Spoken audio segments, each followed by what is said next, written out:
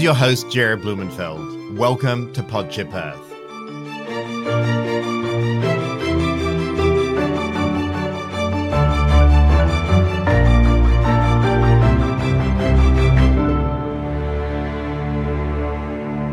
I'm not a scientist. I'm not a scientist. I don't know the science behind climate change. I'm not a scientist. I'm not a scientist. I'm not a scientist, and I've got the grades to prove it.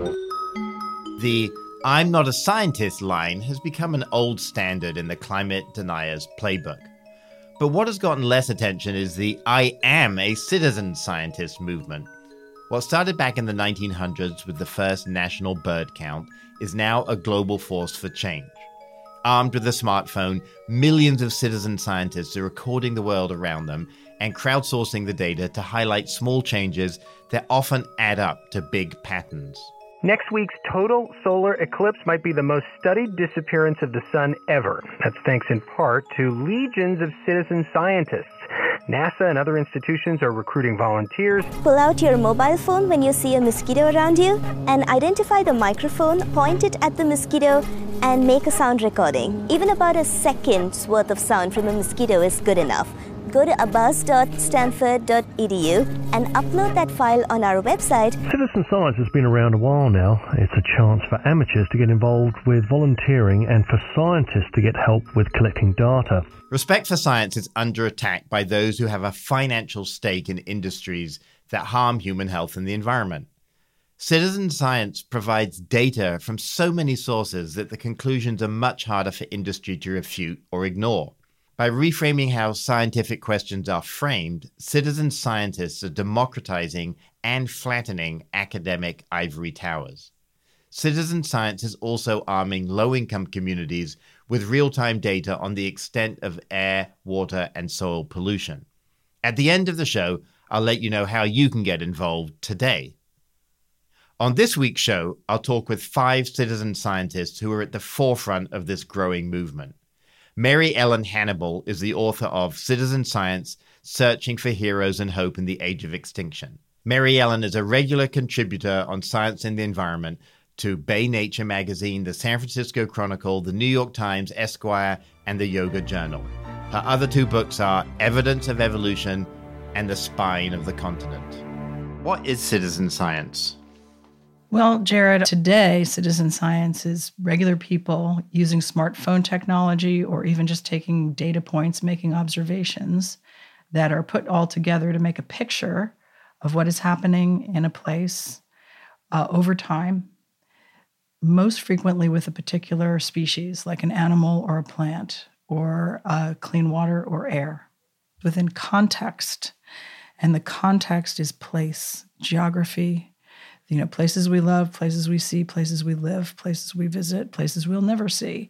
But this is the heart of how life unfolds on Earth, has to do with place. I love that because for me, place is the missing part of the environmental movement.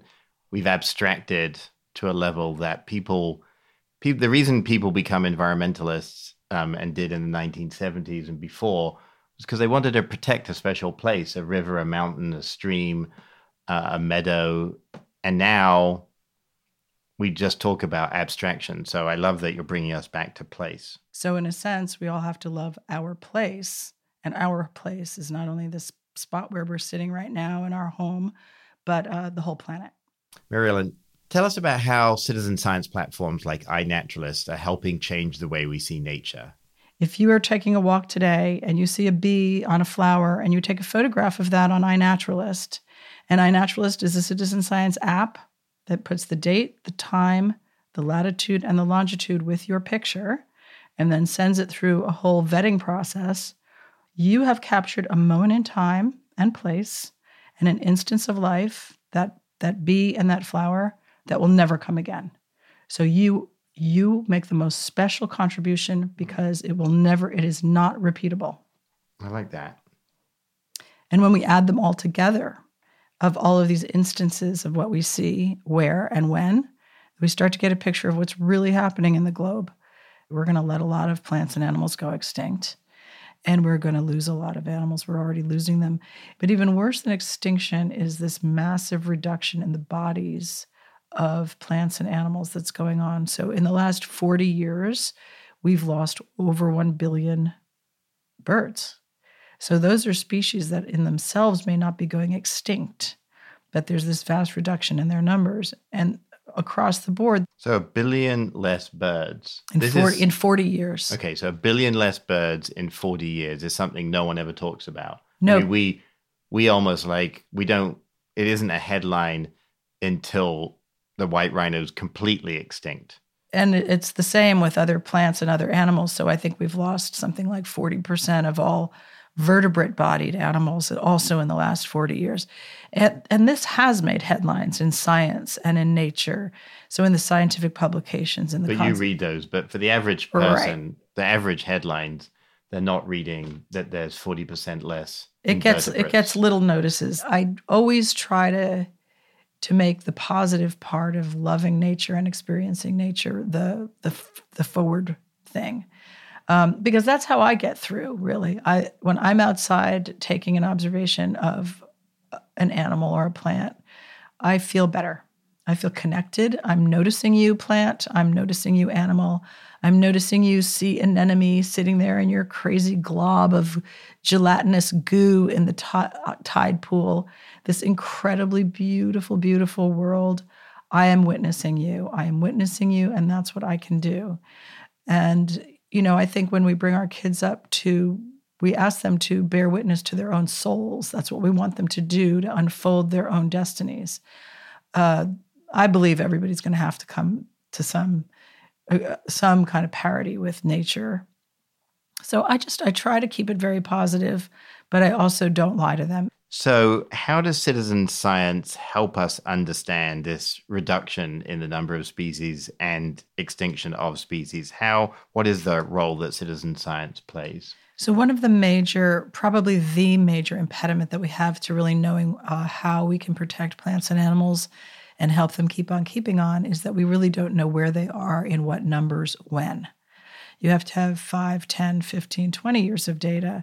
So if you start doing that and having people making observations and collecting data on all sorts of species, on seabirds and on songbirds, hummingbirds, when are the flowers blooming? When are they blooming in the Mississippi or in Maine?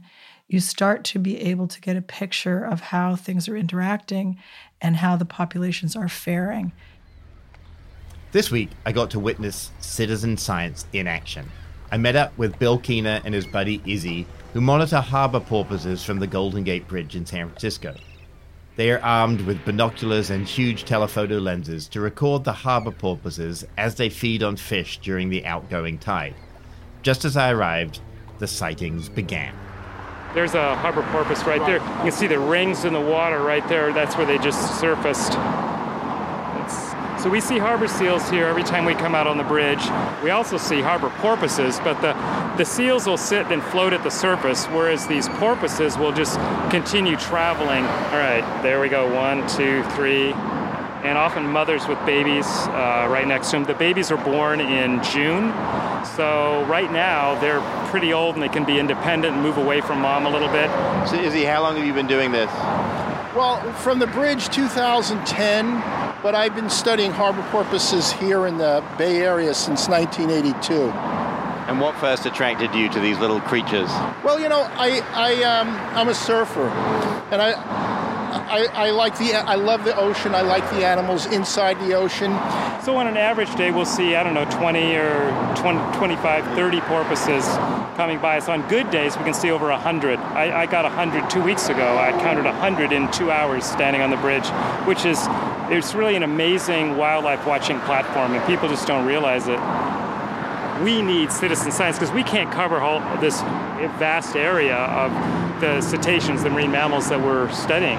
As if there's development along the Bay Shore, along San Francisco shoreline, they need that information because before we came along and published on it, people didn't have any proof that, we've got to take into account there's harbor porpoises in the area if we're going to construct a new ferry terminal or do something along the bay.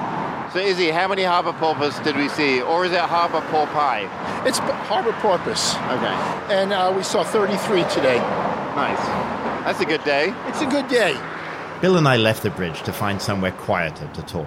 The Golden Gate Bridge is really an amazing wildlife observatory, a great platform for viewing birds and marine mammals. And sometimes I've even seen sharks and fish swimming by, and it's really fantastic. So how did you get involved in cetacean marine mammal watching and research? So I was a weekend marine mammologist, and really I work with a lot of great people. So I had really good mentors, professors of marine mammalogy at San Francisco State, and other people that had been working in the field for a long time. So I just fell in with them and did what I could on weekends or holidays. How often do you get out on the bridge to monitor harbor porpoises? So we try to get out at least 2 or 3 times a week. We'll spend a couple hours around high tide focusing on trying to track, count, and photograph every porpoise that we see going by. And the different scarring tissue, the different pigmentation allows you to come up with individual markers. And they'll have a line scar, maybe from a fishing gear, or they'll have a shark bite or some other mark on them that we can consistently follow over time. So we've tracked actually hundreds of individual porpoises over time this way, some of them for several years in a row. There's one that's almost all white, that's almost an albino, and we can follow that one quite easily. You can recognize it from a half a mile away. So, Bill, people that are just beginning this journey, they're either bird watchers or they see wildlife in their neighborhood and they want to catalog it. How should they go about getting more involved? Either putting their sightings into something like iNaturalist, which the California Academy of Sciences hosts, and then I can look at that too. So I can go into iNaturalist, see where someone has seen a dolphin, and then I can contact that person directly and say, hey, give me your photos. I want to look at it more carefully. There's probably 20 different people that we're relying on right now just for bottlenose dolphin fin images. So, Bill, you clearly have passion for this. What keeps you going day in, day out? Really understanding that animals are individuals. So, for instance, one of the things we're doing on the Golden Gate Bridge is looking at their social life for the first time, because it's one of the best places in the world to look at porpoises. And we're looking at their foraging techniques. So they were gone for about 65 years until about 2008 when we first saw them again. And that's when we determined to do a study to learn more about them. Like, why did they come back? Well, they came back because there's more fish in the bay now. And that's really an amazing environmental success story, is that all that work in cleaning the bay and preventing industrial pollution from running into the bay, in municipal sewage being treated. As a young lad in San Francisco, I remember going across the Bay Bridge in the 1950s, and it would stink like a cesspool then because there was raw sewage flowing into the bay. Well, that's all changed now, starting with grassroots movements like Save the Bay in the 1960s, and then the Clean Water Act. And it's so much cleaner now. It's a really tremendous environmental success story. And our motto is, if you clean it, they will come. We've been speaking with Bill Keener. Bill, thank you so much. Thank you, Jared. And now a word from our sponsor, Design Crowd. I just completed through hiking the Pacific Crest Trail and was sitting at home having a really hard time adjusting to life back in the city when, out of the blue, I got a call from my cousin David from LA. Do you want to make a podcast? After talking to David, I knew there was a long journey ahead. In times when I need inspiration, I think of my great uncle Ben Becker, who was a U.S. boxing coach for the 1960s Olympics in Rome.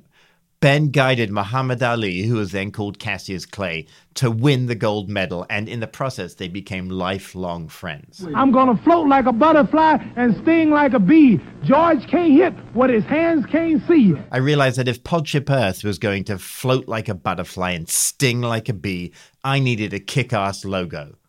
I thought it would be easy, but I couldn't seem to translate my ideas onto the page, so I looked up the designs I liked best. Turns out the iconic 1966 Bob Dylan album cover with his curly hair colored to look like an LSD trip and the more staid I Love New York ads were all created by legendary designer Milton Glaser.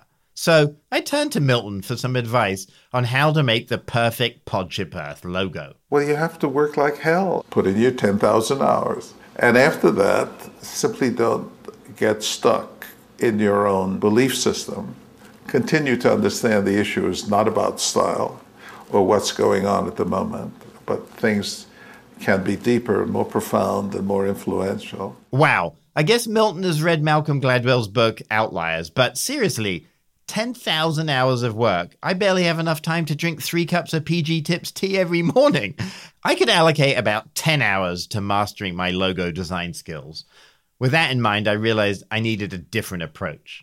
I found DesignCrowd, a website that lets you crowdsource logos, websites, print, and graphic designs from professionals worldwide. I signed on and launched my project. I received 121 logos from 37 designers from around the world. It was an amazing experience to be able to see so many different takes on my idea. Each one gave me a better sense of what I wanted.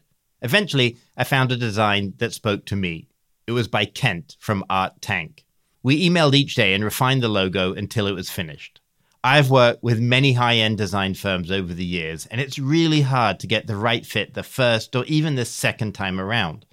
The funnest part of DesignCrowd is that you get to pick and choose before making a decision. It's crowdsourcing at its best. My advice? Take advantage of DesignCrowd and leave art to the professionals and focus on all the other things you'll need to get your idea off the ground. To save up to $100 when you start your next project, go to designcrowd.com/podship. That's designcrowd.com/podship, or simply enter the discount code PODSHIP when posting a project on DesignCrowd. My next project with DesignCrowd will be working on the Podship Earth poster.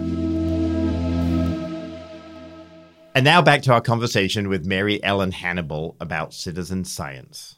So science is about observations, right? I mean, observing empirically the world around us and then hopefully being able to replicate that if you need to.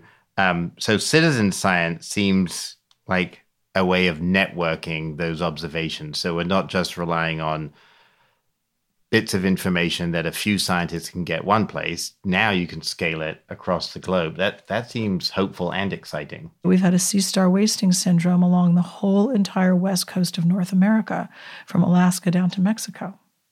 Now, okay, that's a huge thing. All these sea stars have died over the last 5 years. So they've been removed from the ecosystem. Nobody really knows why that's happened. They're starting to come back in some places. But if you want to ask the question, what's the impact on the ecosystem? How many scientists do you need to be able to monitor and do an experiment along the entire west coast of North America? Well, you can't. A lot. You need thousands and thousands of people. So you need citizen science. One question that I've been meaning to ask you is whether citizen scientists produce good quality data. There's been like 50 studies of whether citizen science collected data is as good as professionally collected data. And the overwhelming answer to that is that citizen science collected data is often of a higher quality. That's awesome. But part of this is part of this is due to the smartphone technology. So there's no question, there's no getting it wrong, because the smartphone gives you the date, the time, the latitude, and the longitude. So it's fixing your observation in time and space. Just knowing that citizen science is often of a higher quality, that makes me feel good for citizen science. It's good.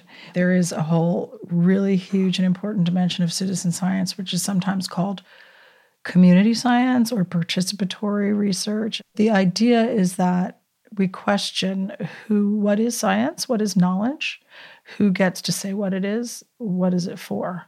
So in the realm of like indigenous or tribal peoples, this is a big area where community science or citizen science is the tribal people. They have thousands of years of what sometimes is called traditional ecological knowledge. They have seen and know and have worked with landscapes and seascapes for thousands of years. So they have a lot of information about how the cycles work. And they know more quite often than any scientist could ever discover, even in a long career. So, and then they've been, completely disrupted from their traditional ways quite often, and they want to get back to their traditional ways. And we also need to learn from them because they know a lot more than than the rest of us do about how to live healthily on the land. So another place where this kind of idea of let the question or the experiment start with the community is a social justice issue, like in underserved communities. Low-income communities and communities of color are more likely to play host to polluting industries and be burdened with historic contamination. These same communities are often ignored by state and local governments whose job it is to monitor environmental health indicators. That's where citizen science comes in. 20 years ago, Margaret Gordon and Brian Beveridge started the West Oakland Environmental Indicators Project, and they've been blazing a trail ever since.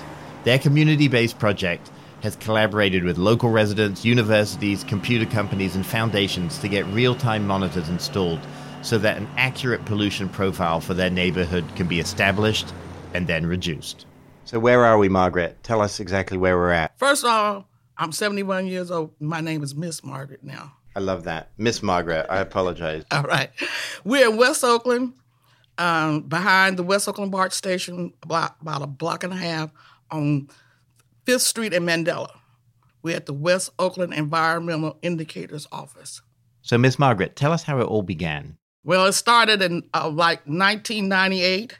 I am one of the first volunteers of the community that was giving education and orientation about how to use indicators.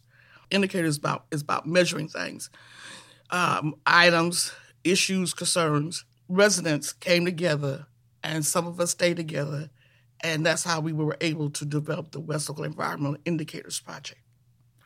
We did not have an environmental justice organization in West Oakland that dealt with water, air, and soil issues at that time.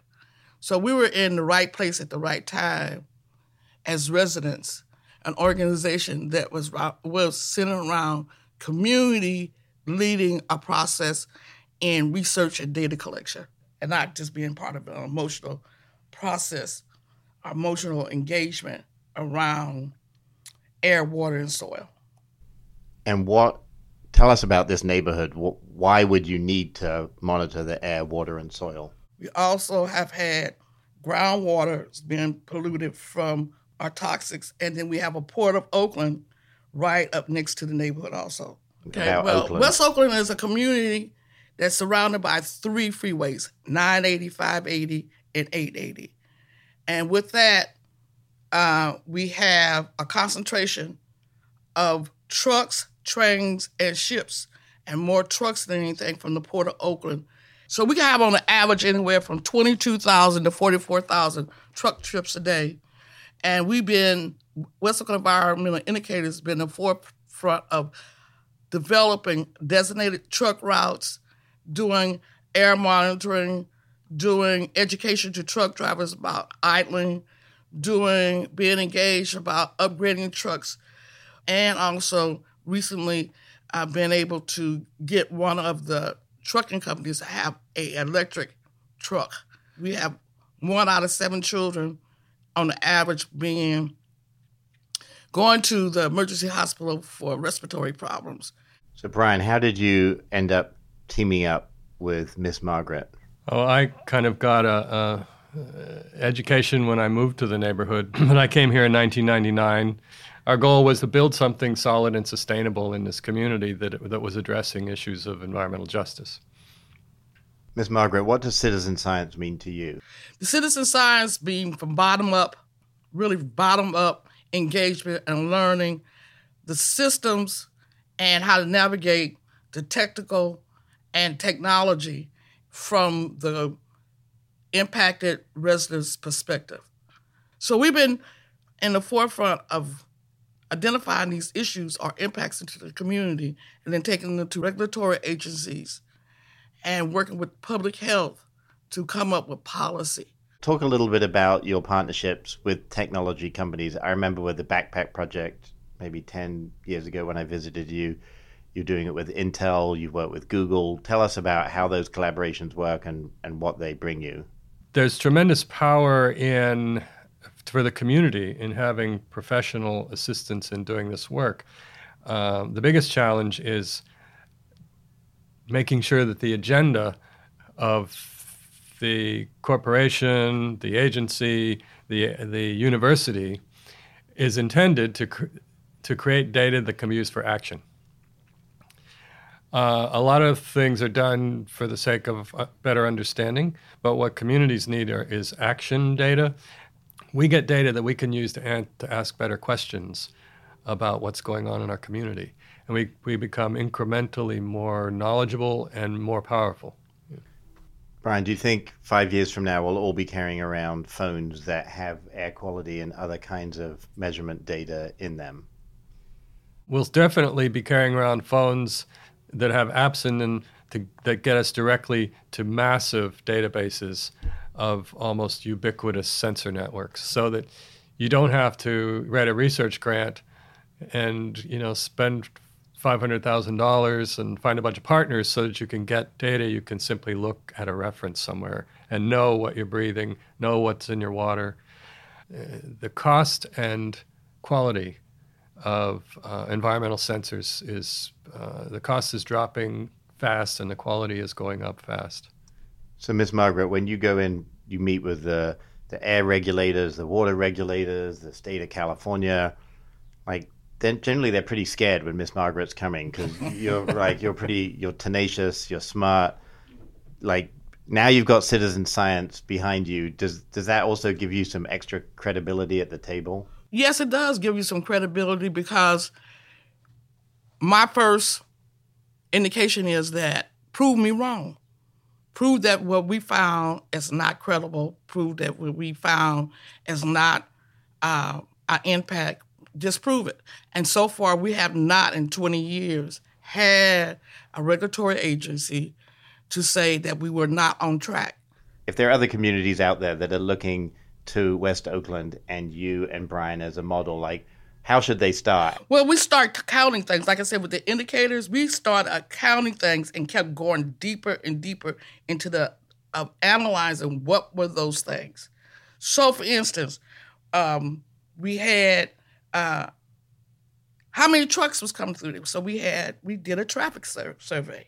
We trained residents to stand on the corners and count trucks based on the characterization of a truck. And we did the training beforehand, and we have done this several different times, not only in West Oakland, but other communities showing how to do their own truck traffic study.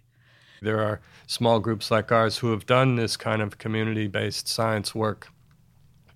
And I think that's the first step is, get online, look up some things like community-based action research, community air monitoring, community environmental science. You'll start to see groups that are doing it. Call them up. Nobody's going to hang up on you, right? All of us want to help other people and build this work. Any final thoughts, Miss Margaret? It's work. There's a lot of work, dedication, commitment. You miss birthdays, graduations, but it has been a total labor of love. My family seemed to understand you have to be in the middle of wanting to learn how to do this correctly and with a positive spin on it for the people that are now and for the future. Thank you, Ms. Margaret. Brian? Oh, I think Margaret summed it up. You have to have a curiosity. I think that's something that Ms. Margaret and I share. We come from very different backgrounds. But we are both, neither of us are scientists, but we are both incredibly curious. And that curiosity takes us down a lot of paths that we might not have thought about. It's been really rewarding for me to get into it. We've been speaking with Miss Margaret Gordon and Brian Beveridge. Thank you both. Thank you. Thank Pleasure. you. Back in the studio, Mary Ellen said she had a question for me. So I understand that you fairly recently you did the Pacific Coast Crest. I wish it was on the coast, because then I would have seen the ocean, but you never get to see the ocean. So over that period of time, how many months was it? 4.5 months. So from what month to what month?